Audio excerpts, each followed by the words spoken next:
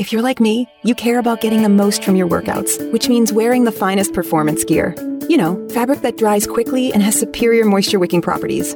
Fabric so soft and comfortable you could, well, curl up and sleep in it. Introducing Sheex, spelled S-H-E-E-X, the world's first performance bedding line. Sheex began when two former elite athletes and coaches had an aha moment, combining everything we love about quality performance fabric with everything we love about comfortable, irresistible bedding. Unlike traditional sheets that trap heat, Sheex are breathable, so you aren't constantly waking up to throw off covers or add a blanket, so you sleep deeper, longer, and better. And Sheex bedding looks as good as it feels. Colors and styles that can match any decor at a price that will pleasantly surprise you. And right now, you can try Sheex for 30 nights risk-free. Just go to sleepcoolnow.com. Use promo code 1212 and get $40 off any sheet set. That's sleepcoolnow.com, promo code 1212. sleepcoolnow.com, 1212.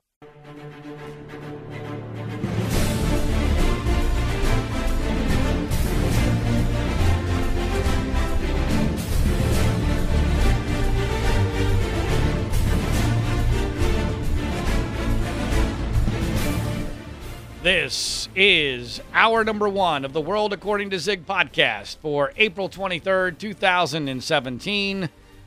This is the weekly show that is really pretty much one of the very few places where you can get the truth about news, politics, media, sports, and culture from a conservative perspective in this crazy, upside-down world in which we now live. In hour number 2, our guest is going to be Lee Stranahan. By the way, in case you don't know who hosts this show, my name is John Ziegler. That's why it's called World According to Zig. But Lee Stranahan will be our guest in hour number 2. He's an interesting guy. We talk about a lot of fascinating things, but mostly he's very well known currently for having been a investigative reporter at Breitbart who left Breitbart to go work effectively for the Russian government doing a talk show for what's called Sputnik. And he's getting a lot of attention for that. He's a friend of mine. We've worked together on the Steubenville story, the Steubenville high school football story that got so much publicity and the media blew so badly a couple of years ago. But he's our guest in hour number 2. This is our first podcast in 3 weeks, and boy, have things changed in just about every way. One of the changes, by the way, is we've got a problem in our studio, so things are going to be done a little bit differently this week. We're not particularly happy about that, but hopefully that'll be fixed by next week. At least it better be. Otherwise, this podcast may not last for much longer. But on much more relevant and in significant terms, let's see, in the last 3 weeks since we did a podcast, we have a brand new president. I don't know if you knew that or not, but we effectively have a new president. I'll get into that because this is not the same president that existed before the last podcast we did, which happened to coincide with my 50th birthday. And then from a personal standpoint, I have a new kid. I did, in fact, as I've been talking about for many months. Well, I didn't have it. My wife obviously had the child about 2 weeks ago. We were able to welcome a new child, a new baby girl into our family. Mom is doing great. The baby girl, who we named Diana Carol. My mom's maiden name was Carol, so she is Diana Carol Ziegler. She's also doing very well. So now we have Mom, Diana, and my other daughter, Grace, who you may recall has been a guest on this program. We mention her from time to time. And so I'm outnumbered now 3-1 forever and ever. And my life, which was already very screwed, is now completely and totally screwed. Also, with regard to the name, I do find it a bit odd, in case you haven't already figured this out, that I now have not one but 2 daughters who were named for princesses who were killed in car accidents, which is super weird, especially, one, because I spent much of my adult life thinking I would never get married, and I hated the whole Disney princess thing. And 2, my own mother was killed in a car accident. So there are all sorts of strange things going on with the name, but I had relatively little influence over the name. Interestingly, my wife has only really had one meltdown since the birth of Diana, which is doing really good when you consider how little sleep she's gotten and no, consistent sleep, nothing more than 2 hours at a time, really, with a newborn, and my wife is definitely one of those people who desperately needs sleep. I mean, when she doesn't get sleep, she is a monster of epic proportions, but she's only had one major meltdown. She had a few minor ones, but those are to be expected. But the only major meltdown was about 3 or 4 days after the birth, when she couldn't get to sleep, and she comes out, and I'm still watching television, and she comes out of the room, and she is convinced that she has made a tragic mistake in naming our daughter Diana. I'm so afraid. I think I got the wrong name. She doesn't seem like a Diana to me. I should have named her Heidi. That's a particular cry that all women have numerous cries, but that's the cry that I know she's lost her shit. I mean, she just has no idea what's going on, that she has no semblance of or any tie to reality. And unfortunately, I probably told her exactly that. Go back to bed. You're not making any sense. I was not particularly sympathetic as I should have been. And I told her, look, tomorrow you're going to realize that this is insane, and you're going to not want to change the name, because if we change the name at this point, it's a massive problem. And sure enough, Dad was right. Husband was right. She eventually said, you know what, let's keep Diana. So despite that hiccup, we now have Grace and we have Diana. And Mom is doing great. Diana's doing great. Grace, not as much. Now, people are much more interested in how Grace is doing than, heck, no one cares how I'm doing. I mean, I'm a distant fourth, and I can't even see third place in my family.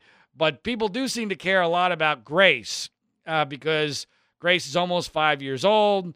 She's going to be a big sister, but she's also spoiled as hell. Not really from a monetary, although she probably is spoiled from that perspective too, but mostly from an experiential standpoint. I mean, she gets so much attention from both of her parents, and she's a very pretty girl, and, it's a combustible situation when you have a young, pretty girl and two parents doting over her who are older. And the reality is that, Grace, everyone knew, was going to have a difficult time with this. Part of why I wanted to have a second child was because I wanted to basically burst Grace's bubble, that the whole world did not revolve around her. And boy, did that bubble burst in a hard way very early on. We went to go visit Mom and Diana in the hospital, and Grace was fantastic. I mean, she was the perfect big sister that first visit. In fact, she's so perceptive. We took a video of her meeting Diana for the first time, and she could actually tell, completely unprovoked, that her voice sounded different because she was so nervous and excited about meeting her little sister. So that was cool. But then, when she had to leave her mom and leave her there with Diana and go home with, the chopped liver that is her dad, oh my God, all hell broke loose I've never seen, I mean, she's had meltdowns. Every child does. I've never seen a meltdown to this proportion. Now, of course, in the modern age, everything gets videotaped, but it's interesting to point out, and we saw this, I think, with the United Airlines controversy that happened a couple weeks ago. It's important to point out that when people start taping meltdowns, it usually means they've missed the best part, because there has to be something to provoke you to start videotaping to begin with. So when we're driving home, you've already missed the worst part of Grace's meltdown. But just to give you a sense of just how hard she was taking this new reality where she was no longer the only child, this is a very small clip of Grace after an epic meltdown where, I mean, she took some chocolate she had and she smeared it all over her hands and her face and threw it all over the car, brand new car. And this was a small clip of Grace expressing her love and devotion for her dad as Dad was driving her away from the hospital and her mom and her new sister, Diana.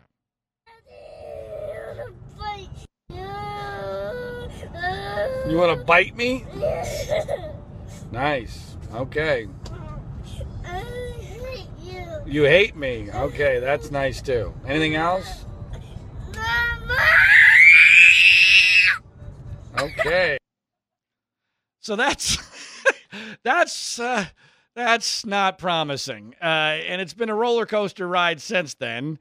No question that she realizes that her throne is in jeopardy, with especially with Mom, because Mom is obviously very connected to the new baby. I mean, literally with breastfeeding and what have you. But I mean, there's no question that there's a bond there that a dad could never even begin to understand, and especially since Diana, to be clear, is a miracle baby. I mean, it's a miracle. Oh, I guess children are miracles, right? But there's miracles, and then there's Diana. I mean, my wife was late 42 when she got pregnant, convinced she was down to her one last egg. We were about to go to very dramatic means through fertility clinics to try to potentially get pregnant when no one really thought it was likely at all. And then thanks to my magic sperm, the very last egg got fertilized, and she's healthy and looks beautiful and looks just like Grace did. And so, this is a miracle among miracles. So Mom is very, very bonded to Diana, which is going to be a problem for Grace because, Grace has been the queen, the princess, the be-all, end-all for all of her life. There's been I'd say every day, it changes, in fact, many times a day, from incredible love and devotion by Grace towards Diana, turning very quickly into jealousy and cynicism and anger at times. In fact, just this morning, I don't have the videotape because the audio wasn't that good, but I found Grace singing a love song that she made up to Diana while no one was really looking. So that was pretty cool. But then, of course, just moments after that, she was pissed off that Diana was getting too much attention. So Grace is going to be a work in progress, but we're hoping for the best. And we still think she's going to be a big sister, and a great big sister, and this is going to be good for her in the long run. From my perspective, not that anyone cares at all what Dad thinks in all this, but I did find it a little interesting, more than a little interesting, really, my reaction to Diana, because it was nothing like my reaction to the first child, Grace. Now, obviously, that's natural. In anything in life, the first time you do something dramatic, it's a way bigger deal than the second time, right? And again, obviously, I'm doing very little in comparison to my wife. But the whole atmosphere was much different. There were no in-laws, no siblings. It was just me and my wife. It was the middle of the night. And there was not nearly the same pomp, circumstance, excitement. I was very happy that she was healthy and Mom was healthy, and it all went very well. But it was not the same emotional experience, and I think it goes beyond this just being the second child and also me now being 50 years old. I also think it shows what a difference the last 5 years has made in my life, because it's been psychologically, a very rough 5 years. And my view of humanity, which was already dismal before Grace came into the world, now is about as bad as it can possibly get. I mean, I really do not like humanity. I despise human beings, almost all of them. I hate Homo sapiens. I think we are a terrible species. I have a very dim view of reality, where we're heading. Trump's now president. I'm more convinced than ever that eventually this whole country is going to hell in a handbasket. I don't believe in an afterlife. I've never really believed in an afterlife, but now I'm really certain there's no afterlife. So all of that, I think, has contributed to the notion that my excitement level was not nearly as great as it was for Grace. I don't want that to reflect on Diana at all. Diana has nothing to do with it. There was one other element, though, that I did find surprising and also interesting.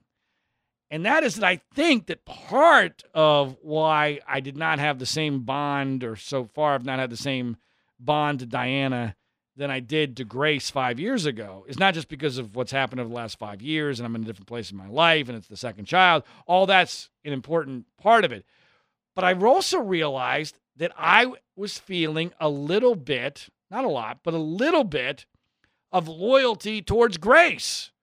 That I've had such I guess, lack of a better term, bonding experience with Grace for the last 5 years, and now Grace is seeing Diana as a threat. And, I don't know Diana at all. I mean, she's just a pooping machine. I don't know anything about her. I don't know what she's going to be like. I'm hoping for the best. But all my experiences are obviously with Grace. So being a very loyal person, I think subconsciously I have felt almost a little bit defensive of Grace in that she, sees Diana as a threat. And it's kind of like, well, who's this new person? She hasn't done anything to earn our love and affection. Not that really gets earned, but I think you know what I'm saying. So that was maybe the most surprising thing to me about the second child. That is, I felt not overwhelming, but a tangible impulse to defend Grace. Not really defend her, but to embrace Grace in this time of crisis. Even though she was telling me she was hating me and wanted to bite me, the reality was that I did feel as if this was a situation that I did not anticipate. This surprised me. And again, has nothing to do with Diana. I'm hopeful that, I'll be just as bonded to Diana in a couple years as I am to Grace. But I did not expect that, and I felt that it was at least worthy of mention. All right, so enough about me and the new kid. If you follow me on Twitter or Facebook, you can find all sorts of pictures and videos of both Grace and Diana, which is all anybody really seems to care about when I post. I mean, if I post an article I write for Mediaite or an opinion I have on something, no one cares. But a picture of Diana or Grace, now we got something. Now we're cooking. There was a lot of news that occurred over the last 3 weeks since the last time we did a podcast.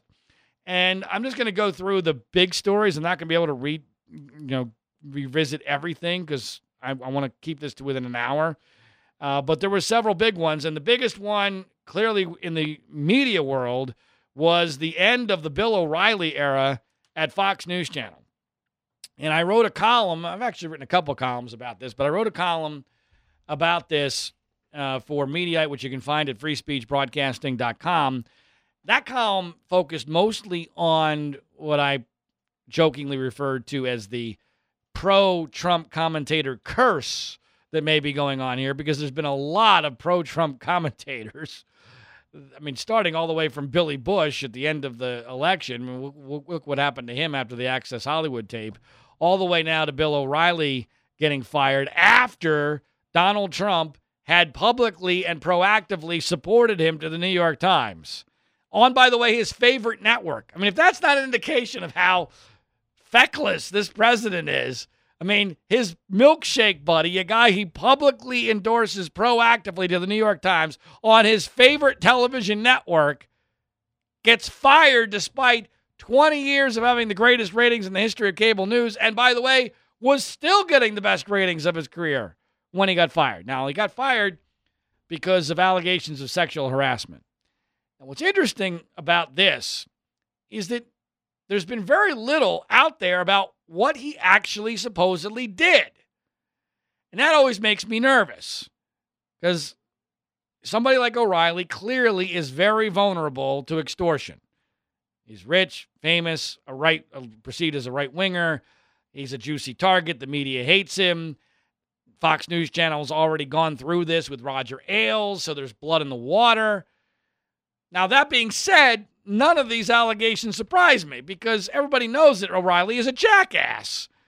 And it's obvious just from his on-air persona that he has a particular view of women.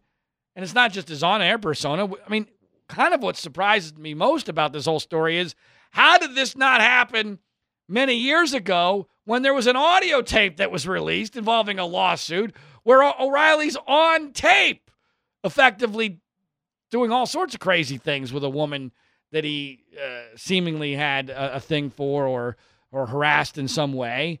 And that was a big story for a short period of time, and then it just kind of dropped. Well, to me, the biggest difference, there are really only two things that changed. The Roger Ailes story happened, which put, as I said, blood in the water at Fox News Channel. And two, O'Reilly went from being like 55 to being 67. And when you're 67, there's not that much of a future to protect in television, especially when you're, old and ugly looking like O'Reilly is. So The reality is, back when he was in his mid-50s, Fox News Channel, he was the franchise. They had to protect him because there was this whole big, long future. Now, post-Ailes, Ailes' protector is gone. Ailes has created a media narrative about Fox News Channel, making them far more vulnerable to this allegation that there's this horrendous environment.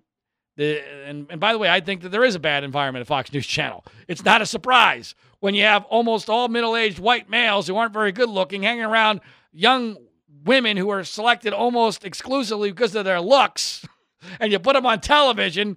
Gee, I wonder if something might happen. I wonder if there's going to be some sexual tension there.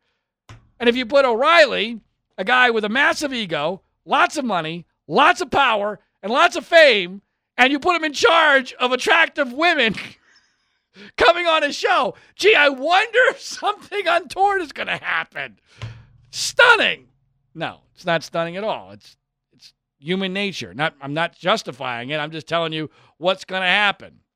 So none of these allegations surprise me, but I do have suspicions that some of this is being exaggerated, overblown for either monetary purposes or political purposes. When Gloria Allred's daughter is the main lawyer involved, I get very nervous. I don't trust anything that Gloria Allred does, nor do I trust anything that her daughter does. But that being said, I'm not a fan of Bill O'Reilly. I don't think he's a conservative. I think he's a ratings whore. I don't think he's a good person. I think he's a jackass. I've been on his show twice, once in person. It was like going to meet the Pope. That's basically what it was like. And I've been on a lot of television shows. Even the Today Show was nothing. Meeting Matt Lauer on the Today Show was nothing like the atmosphere they tried to create to intimidate you on the O'Reilly Factor, where you're brought in and literally it's like you're getting your audience with the Pope, because that's how O'Reilly was viewed there. And that's partially why he was able to get away with this for so long. Now, I actually think that Fox News Channel probably did the right thing from a business standpoint. Once you lose the advertisers, the ratings don't really matter. His ratings are fantastic, but if you can't sell the airtime, sorry. And at 67, it's really hard to see how you turn it around. O'Reilly, though, for his part, did something really stupid. And I had predicted, not really predicted, I'd said it, if I had to bet, I'd say that he was going to survive unless we learned something new came out. In the first column that I wrote for Mediaite, which you can find at freespeechbroadcasting.com on this issue, I thought that his street smarts was going to save him, because that's how he got to where he is. He's a very street smart guy. He's not particularly talented. He's not funny. He's not that insightful. He's good at being able to tell which way the wind is blowing and how to take advantage of that for ratings. But by and large, he's mostly a street smart phony. And his street smarts really let him down, because the biggest mistake he made, one, he didn't fight back hard enough soon enough, but in part of not fighting back was him going ahead and taking what he said was a predetermined vacation to Italy.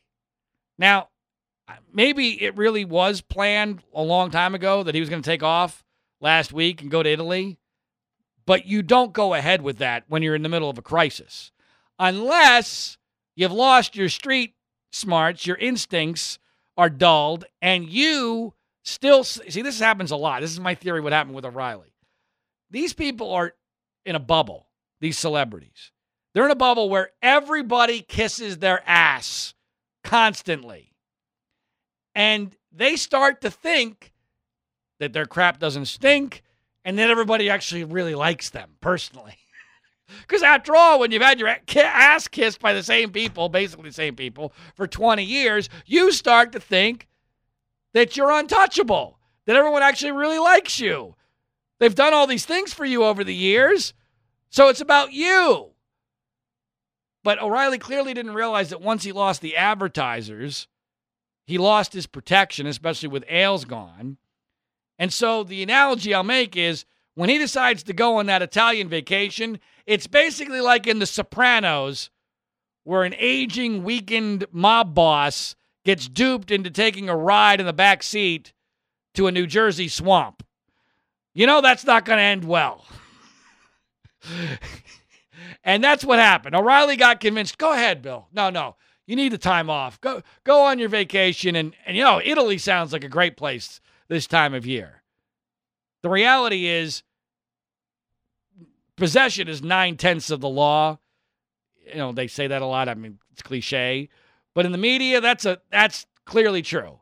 And if O'Reilly had been on the air last week, knowing firsthand how much trouble he was in, and he then decided to make a play to save his job by fighting back on the air, I think he would have survived this.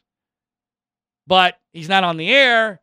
He has no outlet to fight back. By the way, I hear he's going to do a podcast on Monday. Boy, that's a great idea, Bill. Yeah. So, who knows what the future holds for Bill O'Reilly. Obviously, he's not going to go away quietly. My guess is that he probably did get screwed a bit, but it's hard for me to get a whole lot of sympathy worked up for the reasons that I've already mentioned. He's going to be replaced, ironically enough, with Tucker Carlson, who a video came out this week from Carlson back in, I think it was like 2003, 2004, something like that, where he calls O'Reilly a fraud and a phony and that he's acting, which I found pretty funny because he refers to him as like this fake nationalist. And Carlson's now taking over yet another new show. I think this is the fourth new show he's had at Fox News Channel since everyone's gone. Greta Van Susteren's gone. Megyn Kelly's gone. Bill O'Reilly's gone. And so it's funny to me that Tucker Carlson is saying on this video that, O'Reilly's a phony, he's a fake nationalist, because that's effectively what Tucker Carlson has become. Tucker Carlson used to be a real conservative, and now he's a pro-Trump nationalist. Now, I know some people who are fairly close to Tucker who think that the transition is real. I'm suspicious of it. I briefly worked for Carlson at the Daily Caller. I got to know him a little bit, didn't like him, didn't trust him, although I don't like anybody, but I've had some interesting text messages over the years with Tucker about this issue of the media being fake, because I tried to convince him in 2012 that the conservative media was a racket that was going to endanger the ability to defeat Barack Obama, and Tucker Carlson was having no part of it. He didn't believe me at all. And then, so when the Trump thing happened, I got back in touch. I said, Tucker, you remember that argument we had back in 2012? Am I not right now? And he still wasn't accepting it. And people forget he was not a Trump guy at the beginning of this whole thing. But he mysteriously decided, you know what? This might be a good idea. It might be a good idea to get on this train. And nobody in the media that I can think of, other than maybe Matt Drudge, his bank account and his accountant and his tax guy, maybe some people at Breitbart, no one at Breitbart has benefited as much from the Trump train as Tucker Carlson. Sean Hannity, maybe, because Sean Hannity had his contract renewed at just the right time after he sold out to Donald Trump. But it's awfully coincidental that Tucker Carlson has this transition to being a nationalist and being pro-Trump just at the right time for him now to be in the perfect place to get the Bill O'Reilly 8 p.m. Eastern slot on Fox News Channel. So, the reality is Fox News Channel is an entertainment network. They do not care about conservatism, as they proved with their sellout to Donald Trump. And in fact, I think Fox News Channel in many ways is the worst thing that's ever happened to the conservative media with regard, or not to conservatism with regard to the media. I think that Fox News Channel, it's the exact opposite. Most conservatives and Trump cult members will tell you that Fox News Channel is the greatest thing that ever happened. I would submit it's the opposite. For many reasons that I don't have time to get into this week, maybe at another time. I'll probably write a column about this for Mediaite, maybe on Monday, to coincide with the end of the officially new era, the new Tucker Carlson era with Bill O'Reilly being gone. But that is the reality. That because now everything is focused on Fox News Channel, and Fox News Channel has so much power within the conservative movement, and they do not care about conservatism. In fact, they have an incentive for conservatism to lose. They were very happy with Barack Obama in there for 8 years. That's just the reality of the media business. And so conservatism outsourced their messaging to a group that had no incentive for conservatism to win. And that was a tragic mistake, although one that was understandable the way that it happened. Speaking of the so-called conservative media, though I don't like to use the word conservative at all, though others do, some say right-wing, in relation to Alex Jones, I wrote another column, again, you can find it at freespeechbroadcasting.com, about the revelation during Alex Jones's court hearing over whether or not he's going to be able to get custody of his children, a custody hearing. Alex Jones, who is the right-wing conspiracy nut, pro-Trump talk show host, was forced to admit, in an effort to try to keep his kids, that he is an actor. He's a performance artist, that it's all a big joke, that it's not real. Interestingly, his wife says that's not true. No, he really is that fucking nuts. I'm not sure which is the case, because if he's an actor, he's a really good actor, because he does act fucking nuts. The reality, though, is Alex Jones is hardly the only performance artist in this business. I would venture to guess that most talk show hosts on the conservative side are actors. And there's a direct correlation between how much success you attain in this business and how much you act. And there's probably an inverse relationship between how little you act and how much success you have. That's based on my experience. And I'm talking at the national level and the local level. And I go through many of in the column that I wrote for Mediaite this week, I go through many of the national talk show hosts who I believe are acting, just like Alex Jones is. And in fact, I give them a Joker rating because one of the things Alex Jones's lawyer said is that Jones is just like Jack Nicholson playing the Joker, which you could take a lot of different ways. Joker's considered batshit crazy, and there's no question that Alex Jones is batshit crazy. It's just whether or not it's an act or not. So check that out at freespeechbroadcasting.com. This week also had a couple of big elections, and one of them which just happened today in France. It appears as if everyone expected Le Pen, the right-wing nationalist, is going to be in the runoff election for the French presidency, which is going to be perceived in the short run as a victory for Donald Trump. He somewhat endorsed Le Pen, although it appears as if she's going to get crushed in the general election. She got about 24%, 23% of the vote. It's not all in yet as of this taping. But it appears as if everyone's going to rally around the centrist candidate. And effectively, my guess is that she might end up wishing she hadn't made the runoff because now she's going to get potentially humiliated with a crushing defeat.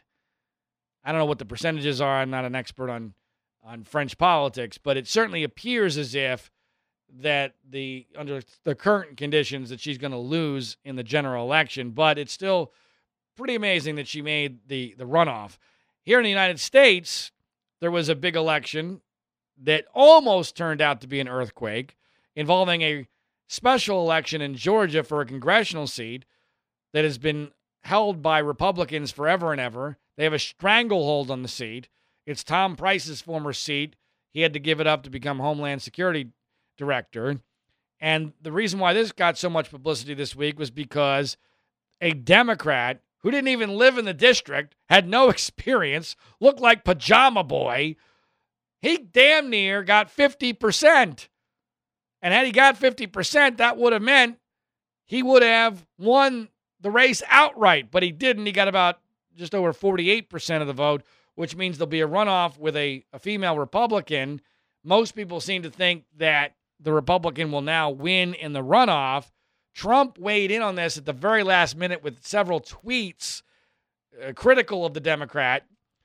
He, of course, took credit for the Democrat not winning 50% of the vote, which to me was kind of like an arsonist taking credit for the house fire being put out because they not only set the fire, but they called the fire department like just a few minutes before it was too late.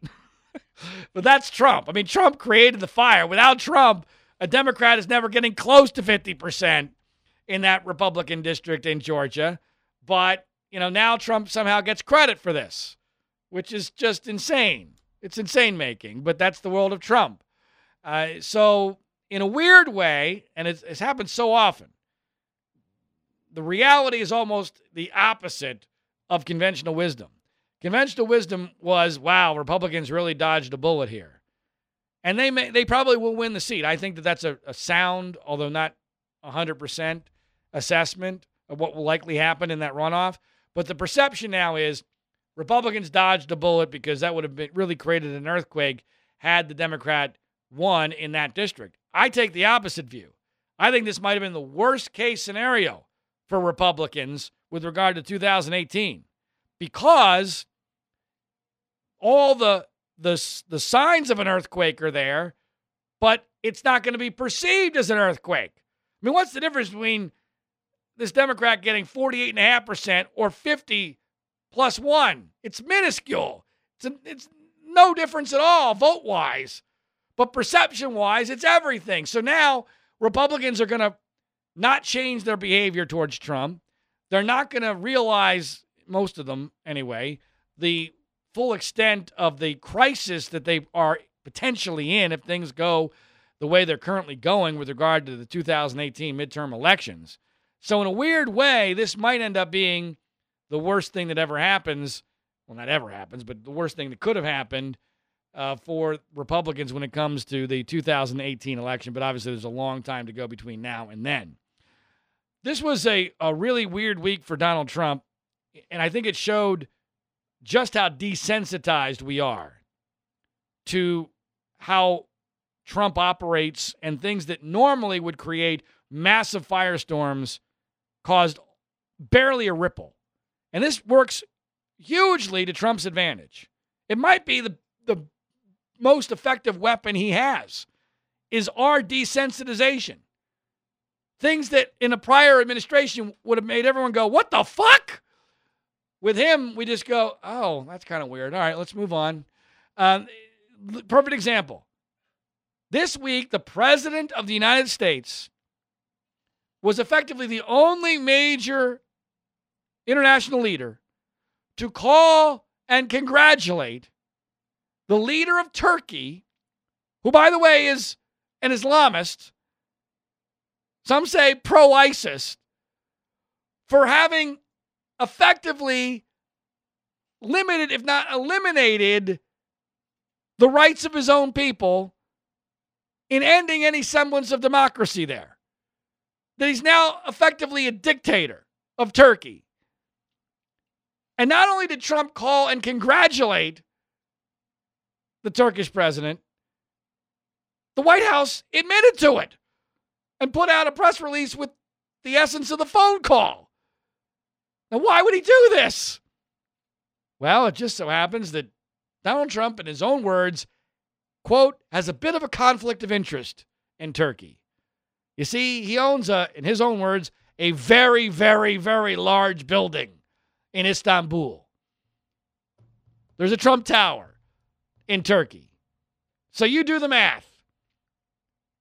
Trump congratulates pro-ISIS strongman dictator and just happens to have a major building there. Gee, I wonder if those two realities are connected. He's cleaning up the swamp, folks. Draining the swamp. Nothing swampy about that at all. No bad precedents being set there. Nothing we're ever going to come back to be haunted by there. No. What could possibly go wrong? Let's move on. Because, nothing bad happened this week because of it. It's just a phone call. Who cares? Well, eventually we might care, folks. We might care very much. Then when it comes to this never-ending Russia story, we learned this week that, oh, by the way, the FBI, which is involved in an ongoing investigation of possible collusion between the Trump campaign and Russia, got a FISA warrant for surveillance on Trump aide Carter Page, who may have been an agent of Russia. And oh, by the way, part of how they got that FISA warrant approved was they used the highly controversial Russian dossier with all those allegations in there, including the golden shower business, all that, the FBI used that dossier, which tells you, one, the FBI thinks that dossier is credible, and two, that a court at least didn't think it was lacking in credibility.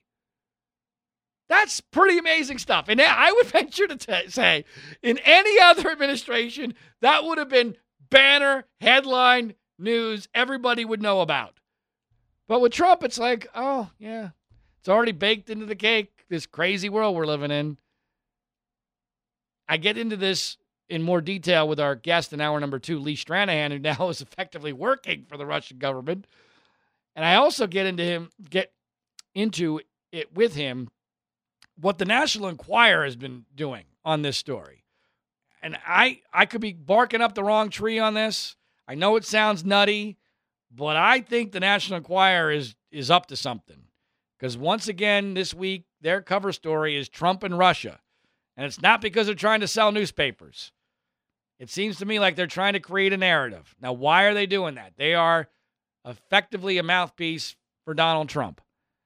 I don't know what the truth of that story is. I can't figure it out. But there's something there. There's something going on. I don't know how it's all going to end. It may potentially all peter out. But why is the National Enquirer doing what they're doing? I get into that with our guest, Lee Stranahan, in hour number 2 of this week's podcast. So that's in a rational world, I want you to take a listen to the highlights of Trump's week. He had his milkshake buddy, who he proactively supported against sexual harassment to the New York Times, get fired by his favorite television network. He almost lost in a humiliating election in Georgia where a Democrat nearly got 50% of the vote in a highly Republican district. All right? One of his favorite talk show hosts, which is insane to begin with, Alex Jones, was forced to admit that he's just a performance artist. He congratulates a pro-Islamist, strong-armed, dictatorial president in Turkey because of a conflict of interest he has, and the Russian news that I just gave you. That's a really bad week in a rational world. In Trump's world, what's going on next week? Hey, we might be trying after get rid of Obamacare again. Maybe we're going to finally get the tax cuts. And that 100-day thing, forget about that 100-day thing. Even though I campaigned on it, put out press releases about what I was going to do in 100 days. Every rally, I talked about what I was going to do for 100 days. Now that we're up to that point and I haven't done shit, that's a ridiculous standard. I mean, Trump has become a new president. He's flip-flopped on everything. Everything. And one of the columns I wrote for Mediaite over the last couple of weeks was about how the never Trump people like myself have been vindicated. I urge you to check it out at freespeechbroadcasting.com. Some people were like, wait a minute, why are you vindicated? Because he's abandoning all of his promises from the campaign. Specifically China. Remember when China, he was going to go after China, rip up the trade deals. You ain't seen nothing yet. Wait till I deal with China. They're a currency manipulator. I'm going to change the whole world because once they have to negotiate with me, it's going to be all over. Never mind. Never mind. They're not a currency manipulator. Actually, they're quite good. They're good people. Trust me. Believe me. And, that's one amazing example. He couldn't have been more clear about not wanting to go into Syria. Tweeted about it over a dozen times. Public statements. It's wrong to go into Syria. Well, within 48 hours of his daughter getting upset by some horrific pictures in Syria, here we are dropping 59 missiles into Syria, although he told Maria Bartiromo it was Iraq, so he clearly didn't put a lot of thought into it. That's all it takes to change Trump's mind. Have his daughter get upset about it, and I think this is probably part of that equation, or he saw it as a good opportunity to create some separation between him and Vladimir Putin.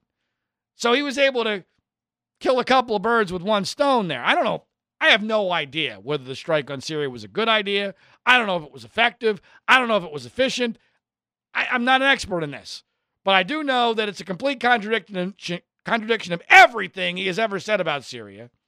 And it definitely helped him create the perception that maybe he's not a Russian stooge. So for those two reasons, I'm highly suspicious of it. And then when you add in Ivanka saying, please, Daddy, we got to do something here, I have very little trust that out of all that, we ended up doing the right thing. Maybe we did. I hope we did. I don't know. But, boy, that's just dropped off the planet now, huh? You don't hear anything about that now. We did it. We got it. We dropped our bombs. Trump had his fun. He separated himself from Russia. Ivanka, gets to tell her friends that she's helping these poor children. Let's move on. One other column I want to mention that I just wrote yesterday that, you can check out at freespeechbroadcasting.com is about how the New York Times is now blaming FBI Director James Comey for Hillary losing. And I think there's a pretty strong argument to be made that they're right, but they left out an incredibly important element of that.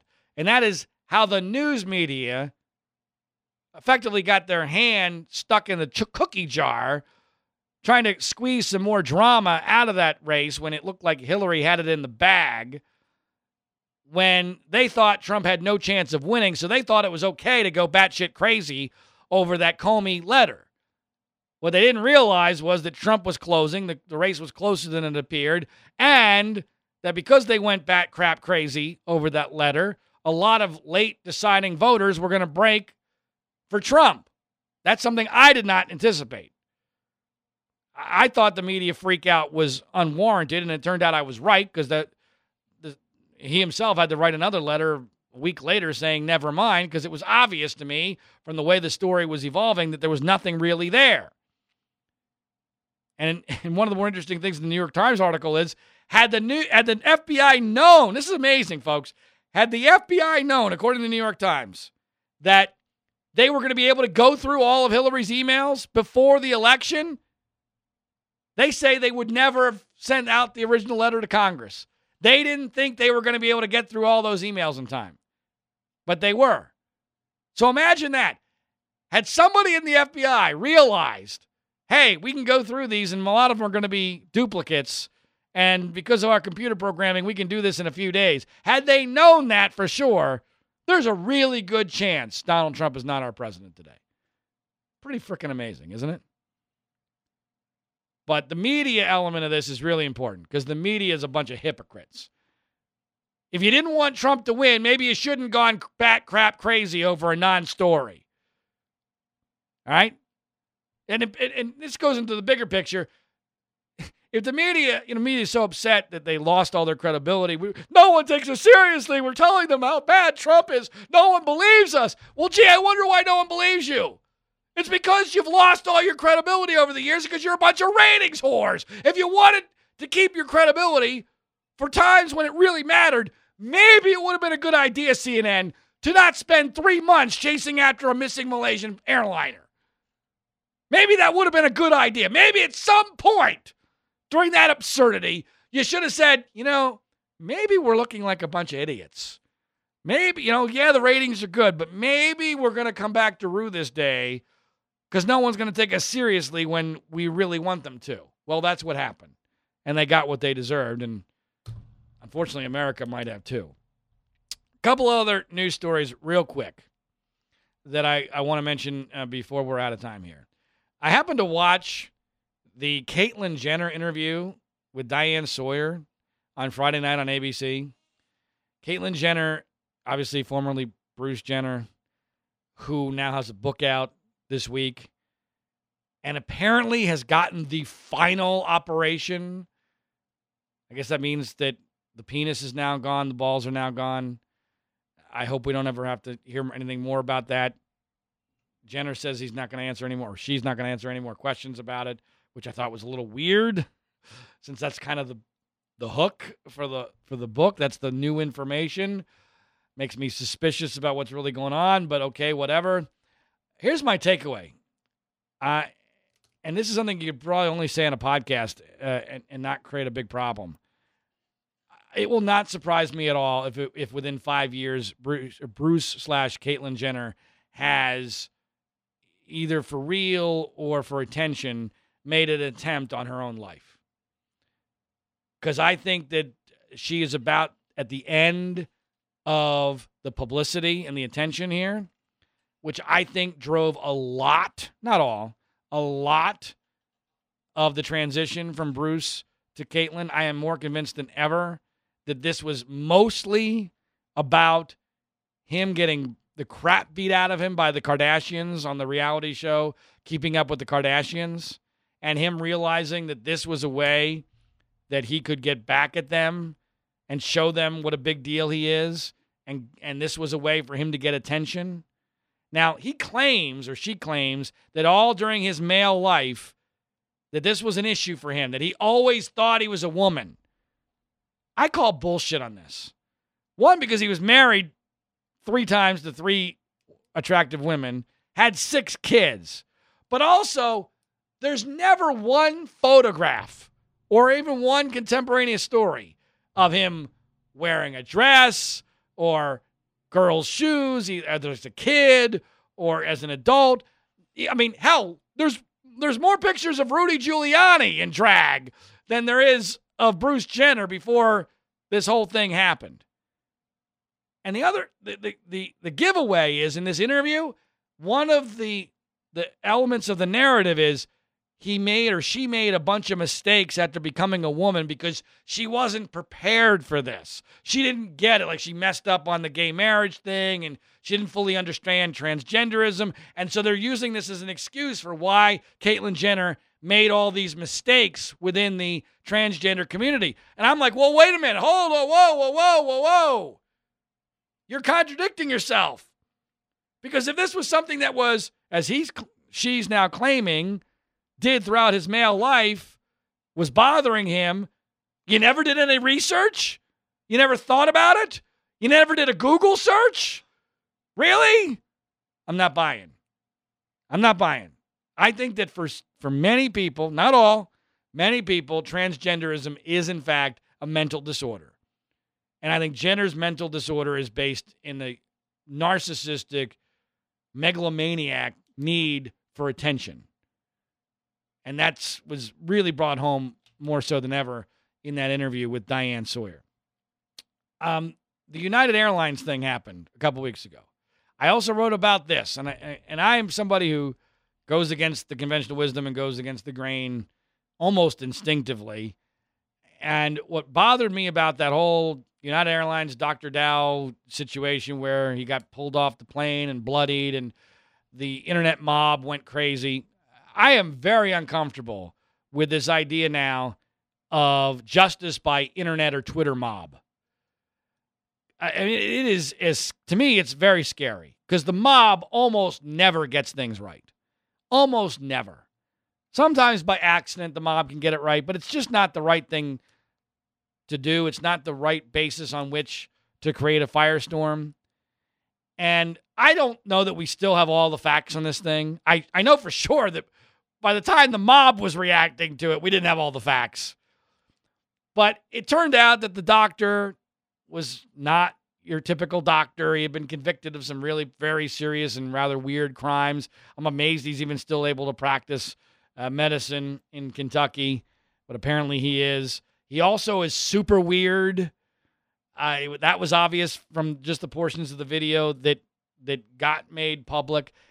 It's also important to point out, as I already did earlier in this hour with regard to my daughter, videos in these situations never, ever, ever, ever, ever tell the full story. Inherently. One, because video has its own limitations. But 2, because something has to provoke people to start taking the video.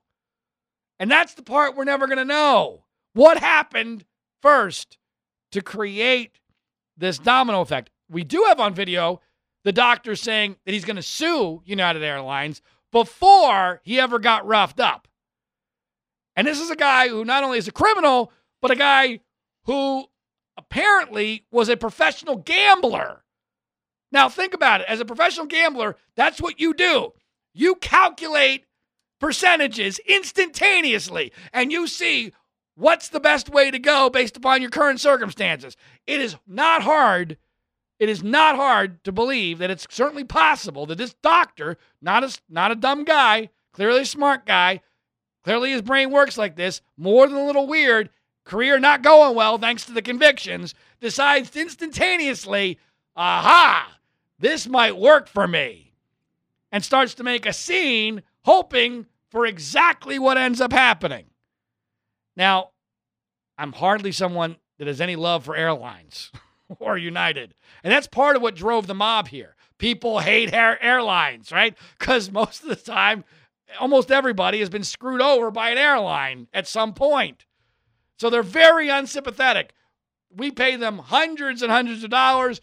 They have complete control over us, and they often screw us. So they're very unsympathetic. And when the story first breaks, he's an Asian doctor, so he's got like this halo over his head. Oh, this poor innocent Asian doctor. And I've had the part of what really jazzed me up about this is I had a very, very similar set of circumstances happen to me last year when I got carried away by police at the Matt Sandusky speaking engagement in Pennsylvania. You can find that at my website, framingpaterno.com, or just Google it. That was all on video. I think it was way more egregious than what happened to Dr. Dow. One, because my free speech rights and freedom of press rights were being violated. I had done nothing to invalidate my ticket. People don't understand.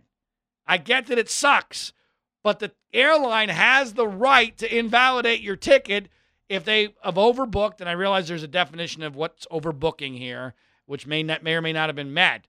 But the reality is he lost the lottery because no one took the bribe to get off the plane. So at that point, his ticket is no longer valid. I get that that sucks. So you want to change that rule? Okay, fine. But guess what that means? If airlines are no longer allowed to overbook, that means fares are going up, folks.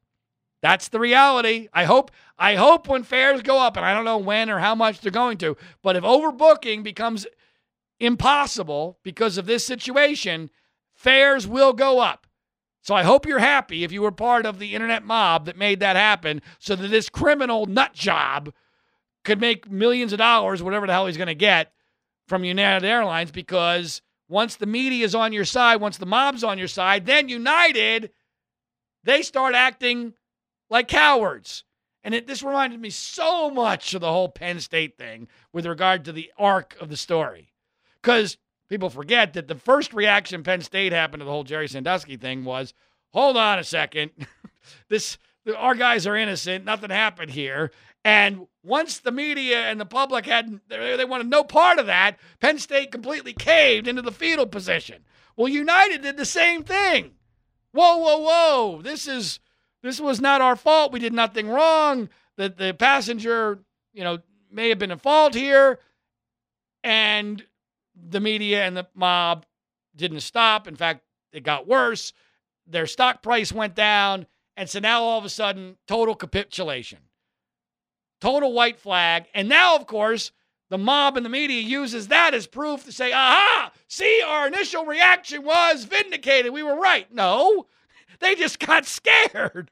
They just pooped themselves and realized it wasn't worth the fight. So they're going to admit to something they didn't really do that was wrong so that they can cut their losses. That's what United did here. Again, I'm not suggesting that they handled it perfectly or even close to perfectly. It seemed like it could have been handled a hell of a lot better. But this also seems like a perfect storm situation where there was a lot of blame to go around. And whether you like it or not, if the airlines lose that right to take you off a plane that is overbooked, that's going to have repercussions. Maybe you're okay with that, but we ought to at least acknowledge that that's the reality. There are going to be some repercussions. Speaking of the Penn State thing, there's a major development behind the scenes that I don't have enough time to get into this week. Probably I'll do that next week. But I will say that there was an effort by the terrorists, and that's what they are, the terrorists who fight me on the truth of that thing, the whole Penn State quote-unquote scandal, which I believe never happened. There was an effort to get me fired from my job at Mediaite. as a columnist over the last couple of weeks, which I thought was really funny. And I was even rather disappointed because they put up a petition at change.org to get me fired from Mediaite because I had the gall to actually tell the truth about some of the accusers in the case who are complete and total frauds. And the last time I checked, and I haven't checked in about a week or so, they only got 22 supporters to their petition, which is really pretty sad. I mean, I would have liked to have thought that I warranted more than just a couple of dozen people supporting my firing. So needless to say, that has not happened, and you can find my columns that I do for Mediaite. I did several of them since our last podcast at our website, freespeechbroadcasting.com. Make sure you tune into hour number 2 for our really great guest, Lee Stranahan. Fascinating discussion about his transition from working for Breitbart.com to doing a talk show for effectively the Russian government and a whole lot of other things. That's in hour number 2. As always, I only ask 2 things of you. If you like this podcast, share it via social media, Twitter, Facebook, what have you. I will certainly help that along, or just by word of mouth, because that's about the only way people are going to find out about this podcast, which I think does have some important and unique things to say. The second thing I always ask is really for your own benefit. If you're one of those people who sleeps, and when you sleep you use sheets, make sure you pay attention to this important message. My name's John Ziegler. Our website is freespeechbroadcasting.com. Coffee? Oh, thanks. How did you sleep? Ugh, like a baby. I don't want to get out of bed. Ever. These sheets are incredibly soft. What did you say they're called again? Performance bedding by Sheets. Performance bedding? Yeah, they're made from super high-tech performance fabric. They're incredibly breathable, so you're not waking up at night throwing covers off and then an hour later throwing them back on. Huh, no wonder I slept so good. Since I started using Sheets, I sleep like a baby. No more sweaty nights for me. No? Well... Well, I like them because they're soft. They feel like, silk. Performance fabric, huh? Maybe we should... Oh, I don't know. Try them out again? Comfort and performance for better sleep. That's Sheeks. S-H-E-E-X. Sheeks. Try Sheeks for 30 nights risk-free. Go to sleepcoolnow.com. Use promo code 1212 and get $40 off any sheet set. That's sleepcoolnow.com, promo code 1212. Sleepcoolnow.com, 1212.